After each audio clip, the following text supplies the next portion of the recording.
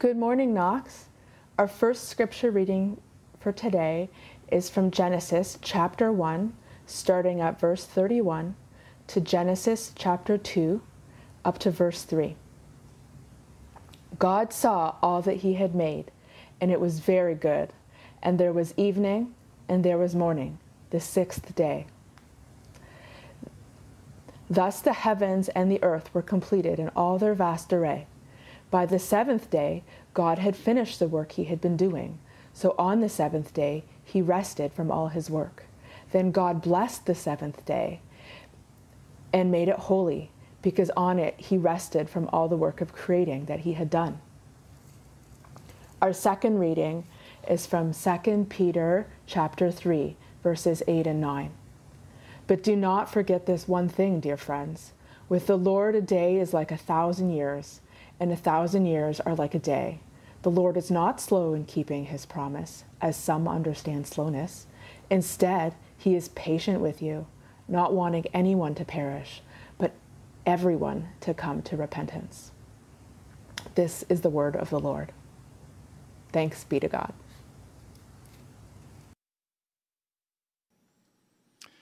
Why don't you join me in prayer? Shall we pray? Heavenly Father, thank you for your word that speaks life to us. And we pray that as we reflect on it, not only now, but as that word lingers with us throughout this week, we pray that your Holy Spirit would continue to apply that to our lives and our hearts. Make it come alive. May these words that we have heard resonate deeply within us. In the name of Jesus we pray. Amen. This past week, I was reading an article that mapped out the emotional arc of emergencies and disasters, pandemics like we're in the middle of right now. Emergency managers use these models of disaster phases, they call them, to sort of guide and organize their relief efforts, and then to better understand where people are at in the midst of a pandemic or a disaster.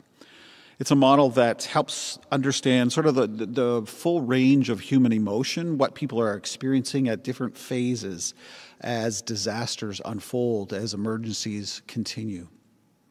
So first of all, they say there's the impact phase. This is a time of frenzy, of intense emotion, like where we fight over toilet paper and hand sanitizer and we get all panicked and about reserves. Then comes the heroic phase, where we celebrate the heroes, where every night we ring bells or pots and pans as we celebrate frontline healthcare workers. After that comes the honeymoon phase, and that is marked by a sense of optimism, where glimmers of hope begin to appear, sort of like the summer we've had, where the number of COVID cases have really encouragingly dipped. But then as the emergency continues, these emergency workers say, next comes another phase, perhaps one of the more difficult phases, what they call the disillusionment phase, where all of a sudden everyone realizes the effects, the impact of this disaster, this emergency, it's going to go on for a lot longer than we hoped. And you guessed it, that's the phase we're in right now, in the middle of this COVID-19 pandemic, a stage where these researchers find that there can be some distinct declines in people's well-being, and we as a church want to be attentive to that. Now, what researchers also found as they studied emergencies and disasters is the vital importance of what they call spiritual fortitude. Now, that's distinct from what you might commonly know as resilience. They differentiate between resilience and spiritual fortitude. In an article published in the American Psychological Association's journal called Psychological Trauma, research from a number of different studies were brought together to identify what happens to survivors of emergencies over the long haul. And what they found was that spiritual fortitude enabled people to not only make it through, but to actually thrive within emergencies, because they were able to reimagine what flourishing looked like, felt like, was like, even in a situation that was very bleak. So the article said this, quote, spiritual fortitude predicted well-being, meaning, lower anxiety, and greater coping above and beyond the predictive power of grit and resilience. So, how did this spiritual fortitude grow? The study showed that it came through what researchers called sacred connections with God, others, and themselves. Now, as we face the ongoing effects and impact of COVID-19, our Christian faith offers us the gift of this spiritual fortitude, the capacity to reimagine what flourishing looks like for us so that we might experience meaning, hope, purpose in the midst of it all. And that will happen as we experience what those researchers called sacred connections with God, others, and ourselves. Those places where we experience God. But where are those? Isn't that exactly what David asks in Psalm 42? He says, "My soul thirsts for the living God. Where can I go to meet with the living God? When can I meet with the living God?" God, who's omnipresent, who is available, accessible everywhere in time and history, he nonetheless meets us in places. He comes to us close in certain places. And one of those places is the spiritual disciplines. Followers of Jesus have long held that it is the spiritual disciplines, the practices of Jesus, that are those places where God comes to meet with us. Spiritual practices are what you might call holy habitations, those habitations where the Spirit of God comes near and meets us.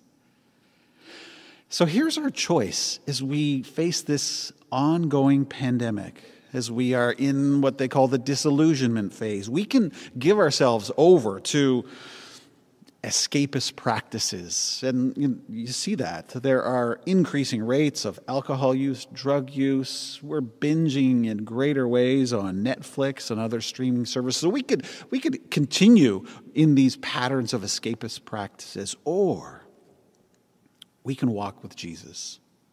We can walk his way, building his holy habits in us, new rhythms that actually might mark us for the rest of our lives. And so we are calling our church, our whole church community, wherever we live, we are calling our church to live out 3 core practices for the duration of this pandemic. We've prayed, we've discerned, and we thought these practices, we chose 3 that felt doable for us.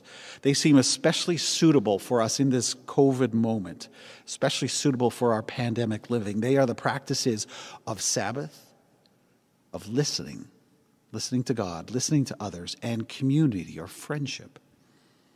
These pandemic practices or holy habits offer to us the promise of being marked by a growing faith, the capacity to walk in deeper communion with Jesus, even in this global crisis. Because we're convinced that now is the time that God is inviting us to come near to him, to become more fully devoted to him, to become more like Jesus Christ. This time is not a time for us to shrink back, to fall back, just to survive, but it is the opportunity for us to experience a greater transformation through the power of the Holy Spirit. We can know spiritual fortitude, and that comes through these sacred connections with God. The Christian spiritual practices, they are formation tools for our lives. They are the ways that God's Holy Spirit counters so many of the deformations, the malformations that happen as we live in culture. They're sort of a form of resistance to all the ways that we are being discipled by our culture. And instead, they shape in us a God-centered life. Spiritual practices sort of work like an antidote to some of the poisonous parts of our culture today. And so part of our ministry plan during this pandemic is to grow strong in these 3 spiritual practices: Sabbath, listening, community, or friendship. And for the next 3 weeks, we're going to teach on these. We hope that we're going to continue to provide resources and encouragement in these 3 practices. But for the next 3 weeks, we want to give you a quick overview of what these practices might mean, how we might live with God in these ways and grow in all of us spiritual fortitude. So today we're going to look at Sabbath. Sabbath is the gift of that one day in 7 that is set apart, made special. One day every week, a full 24-hour period set aside for God. It's a day in which we stop doing anything that feels obligatory, dutiful. It's a day for delight instead. It's a day to enjoy meals, to play and pray with no chores, no obligations. It's one day of the week to orient ourselves around God's time. Now, to understand Sabbath, to really catch some of the beauty, the wonder, the mystery of it, we need to step back for a minute and think about time itself. Now, not all time is equal. I think we have a hunch, a sense for that. How we experience time can be very different. We understand time very differently, for instance, during a week of vacation at a lake and a week in the middle of a busy work week. Time feels different. Time has different meaning in an urban, complex city like Toronto than it does, let's say, in an agrarian culture where people are more tuned to the daily and the seasonal rhythms. For most of us, we understand time, our understanding of time is shaped through the clock. Time is measurable units, seconds, minutes, hours. Time is linear. It's relentlessly moving forward. You can't turn back the clock, people say. This clock view of time shapes a distinct relationship to time in each of us. We value, for instance, punctuality. We look down on what we might call wasting time. We strive to organize and save time. Think of all those devices that promise you that you're going to save time if you just purchase that device. And then clock time compartmentalizes life. It fragments our lives. We have separate times for different activities. There are work hours. There's family time, leisure time, study time, me time. Clock time has so shaped our living for us as Christians that we have become people who think we need to fit God into our schedules, to find some God time, rather than fit all of our lives into what God is doing. And that's a direct result of clock time, how we have been shaped by our understanding of time. Now, do you know where our clocks come from? There's a fascinating history to them. British scholar John Swinton notes that the first clocks were developed by Benedictine monks.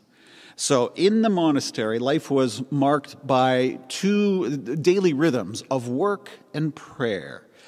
And they occurred at regular times and recurring times throughout the day. And to make sure that everyone would begin those activities together, a system of bells was developed to sort of hold the shape of the day together. So the original clocks, our clocks, developed by these monks, these systems of bells that were rung throughout the day. And they had a very clear purpose. John Swinton writes this. He says, these clocks, these systems of bells originated to enable people to structure their lives in ways that were faithful to their beliefs and their spiritual way of life. Time, they knew, had a larger purpose and meaning. And the function of time was to be faithful to the purposes of God, to spend time faithfully. The focus of their bells was not punctuality or efficiency, but faithfulness. Were they faithful to their life of prayer? The clock was not about a life of productivity in which you had to fit God in. Rather, the whole of their life was understood as spiritual, and the clock helped them live in regular relationship with God. But today, we've become so shaped by clocks that we think we need to squeeze God in somewhere into our overly busy lives. What's happened to us? And now in the middle of a pandemic, time also feels different, doesn't it? All our days sort of bleed into one another. One day seems really no different than the other. Time seems to have lost a sense of purpose. There's no goal. Life sort of feels like someone's pressed the pause button on it. How, in the midst of that, can we live in God's time? We need a Christian view of time to understand the gift of God's time. And the creation story from Genesis 1 and 2 helps orient us to a distinct understanding of what time is. It shows us God forming the earth, and a part of God's good creation is time itself. space and time. Time is a good gift given to us in creation. So we read, God saw all that he had made, and it was very good. And there was evening, and there was morning, the sixth day. Thus the heavens and the earth were completed in all their vast array. But the seventh day God had finished his work, and on the seventh day he rested. He blessed the seventh day, and he made it holy, because on it he rested from all the work of creating he had done. Time is a gift from God. The very first thing, interesting to note, the very first thing in all of our Bibles, in all of creation that God calls holy is time. There's a Jewish rabbi, Rabbi Abraham Heschel, who notes that in the creation story, no object is called holy. No space is called holy. No place is called holy. That's sort of what we might expect, right? Like a mountain or a river where you might establish a sanctuary. We know about holy places, things set apart. But the very first thing the Bible calls holy, special, set apart is time. God blessed the seventh day and made it holy. Time, as it's created by God, is sacred, holy, set apart for his purposes. But remember, the fall happened. Through the rebellion of humans, this created world has been filled with what Scripture calls sin. It's broken. It's flawed. Everything is marked by it. Every created good is stained and distorted, including time. Have you ever thought about that? How time is fallen. It's now a corrupted good. And so instead of it being a gift in which we receive God's loving goodness to us, it can become corrupted so that time feels like it's a slave master and where we're driven to busily produce. Instead of time being this gift from a loving creator serving the purposes of sustaining love, time can lose its sense of purpose. It becomes this impersonal, this meaningless, relentless ticking of seconds and minutes that we can't stop. We feel this. Time itself has fallen and loses its goodness, and it needs to be redeemed. And the good news, of course, is that in the life, death, and resurrection of Jesus Christ, all things are being redeemed and restored, including the gift of time. In Jesus Christ, who is the Alpha and the Omega, the beginning and the end, the one who was and is to come, in Jesus, the fullness of time has come upon us, and we are freed now through what Jesus has done to live with a different understanding of time. In Jesus, we're free to experience time in a new way. Time has a purpose. It's got a good goal. Time is moving towards that goal of Revelation 21, which declares God will wipe away every tear from their eyes. There will be no more death or mourning or crying or pain, for the old order of things has passed away. That is where time is meaningfully moving towards. And because everything has been done for us in Jesus, in salvation, we are freed from the need to race around and do everything.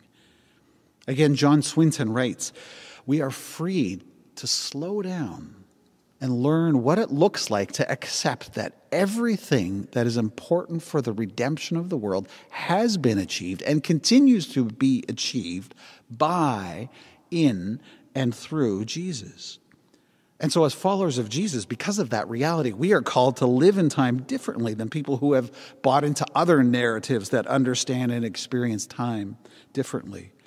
We need to allow the beauty, the grace, the rest of God's time to come upon us, to receive it. Another theologian, a Japanese theologian, Kosuke Koyama, points out an interesting thing. He says, human beings, the average human being walks the speed of 3 miles an hour. That's about 4.5 kilometers an hour. Jesus, who is God among us, Jesus walked 3 miles an hour. And Koyama writes this, God walks slowly because he is love. If he's not love, he would have gone much faster. Love has a speed. It is a spiritual speed. It is a different kind of speed from the technological speed to which we're accustomed. It is slow, and yet It is Lord over all other speeds, since it is the speed of love. Now think of that. If Jesus, our Lord of all things, is walking 3 miles an hour, but we're living our lives at some sort of frantic pace, a very different pace, hurrying and rustling about, we need to ask, who is it then that we're following? Because it doesn't seem like we're following Jesus then. We're following some other master. And this is where the practice of Sabbath is so vital, so critical to us. The practice of Sabbath is the place where our understanding of time gets redeemed and restored. The practice of Sabbath is the place where we meet God in time and where we experience God's created intentions for time. Now remember, time itself is impacted by the fall, and our relationship with time, it needs to be redeemed and restored, renewed. And the practice of Sabbath does that work in us. Once a week, we have this day in which we catch the rhythms of God's grace. The practice of Sabbath reminds us of a God who rests, who commands rest. The God that we center our lives on is not one who thrives on busyness and exhaustion. He does not demand from us productivity and efficiency. God invites us into his time to learn the rhythms of love. We are Sabbath people. In our practice of Sabbath, we experience the world in a different way. We're entering into God's time, this created gift of time, the holiness of time, this set apart. Time is made holy again through our Sabbath practice. And really, the practice of Sabbath, it is like an embodied sermon we experience on a weekly basis. Keeping a Sabbath day is a weekly sermon to us about grace. It teaches us that what comes first in our lives, in our identity, is not all our doing, not all our working. That's not what makes us or identifies us. What is primary about you and I is God's goodness and his grace to us. We do not work to please God, to prove ourselves to God. Rather, we begin with rest because God is already pleased with what he has accomplished in us. He delights in that. Clock time, it convinces us to think that it's all up to us, that we need to use our time to prove ourselves, to justify our existence. But that's a rat race. That's a spiritual rat race. We're not trying to prove to God how useful we are to him, how productive and good and worthy our lives are, because we can't do that, and we need not do it either. God's nature, as we see in this creation story, is to first give rest. Think of how that understanding of time just can shift even your sense of identity. You know, we think of the day, our days, as we wake up to an alarm clock and we hustle out for the day to accomplish all sorts of things, and then we come back exhausted and we fall asleep and we wake up the next day to accomplish some more. That's the weekly cycle we walk through. But in God's rhythm, life begins with rest. Did you notice the cycle of the creation story? There's this repeated rhythm to it where it says there was evening and there was morning the first day, evening, morning the second day. From a Hebrew perspective, from the biblical perspective, a day begins at sunset. A day begins in rest. Which is why Jewish people would begin their Sabbath on the evening, which is such a helpful thing for us to incorporate into our Sabbath practice. Because it reminds us that while we are resting, God's at work in the world, and we can entrust all our worries and concerns to that God, all our cares. They're in his hands while we rest. And think of that first human pair, Adam and Eve. They are created on the sixth day, the final creating day. And so the first full day of their existence was Sabbath, the seventh day, a day of rest. The first experience of time is one of rest, of God's loving delight.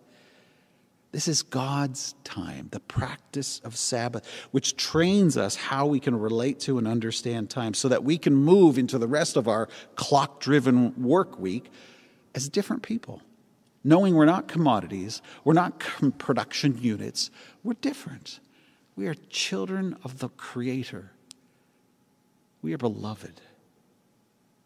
And so in a pandemic as well, as we struggle to know what day it is, where sometimes time seems to lose its sense of meaning and purpose, let us live in God's time.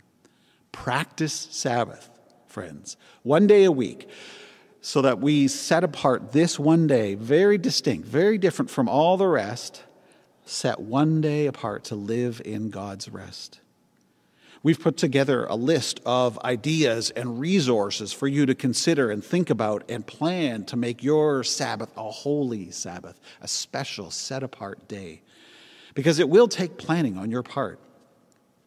You can see that link in the live stream notes below, here in the live stream. But in addition to planning, I encourage you to gather others around you to do this. We need help to do this. We need to do it together.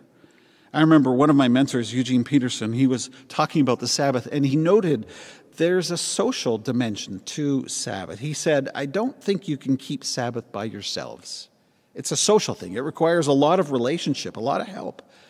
There's just too much going on to distract you, he says. The most important thing he did in his practice was getting help from others. I know I need that help too. Our clock time culture has shaped us so deeply. Our instincts are so inclined towards work, efficiency, productivity, utility, that we hardly know what it is to do nothing, to rest, to fritter away time with God and others.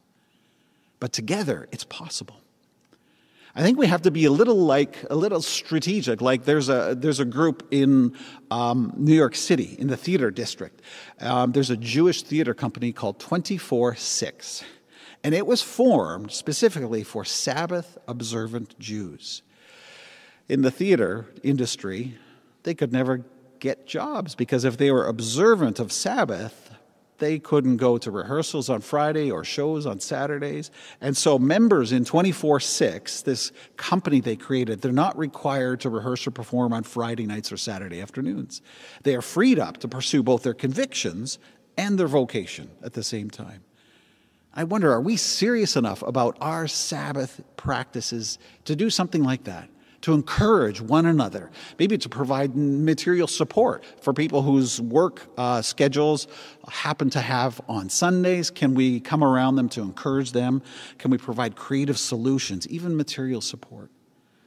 I think it's that sort of community together initiative that we're going to need to practice this well. And here's just a simple starting point for all of our Sabbath to make sure that it's special, set apart.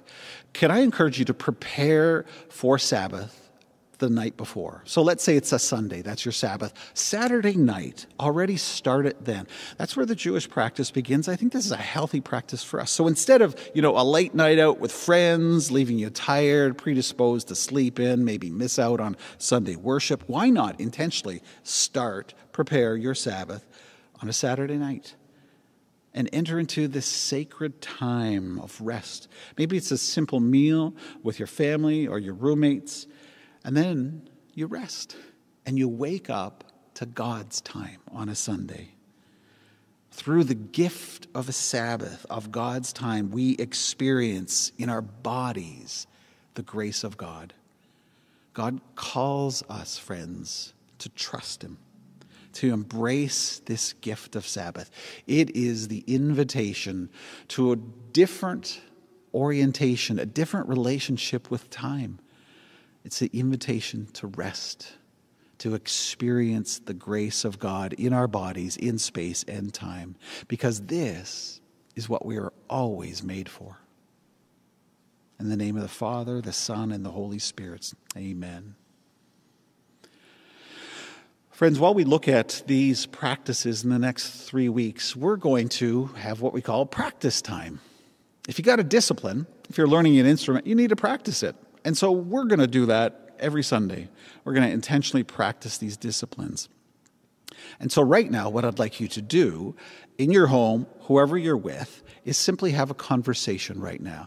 Let's take 2 minutes, maybe more, to talk about what is the biggest barrier you experience to practicing Sabbath in your life or in your home.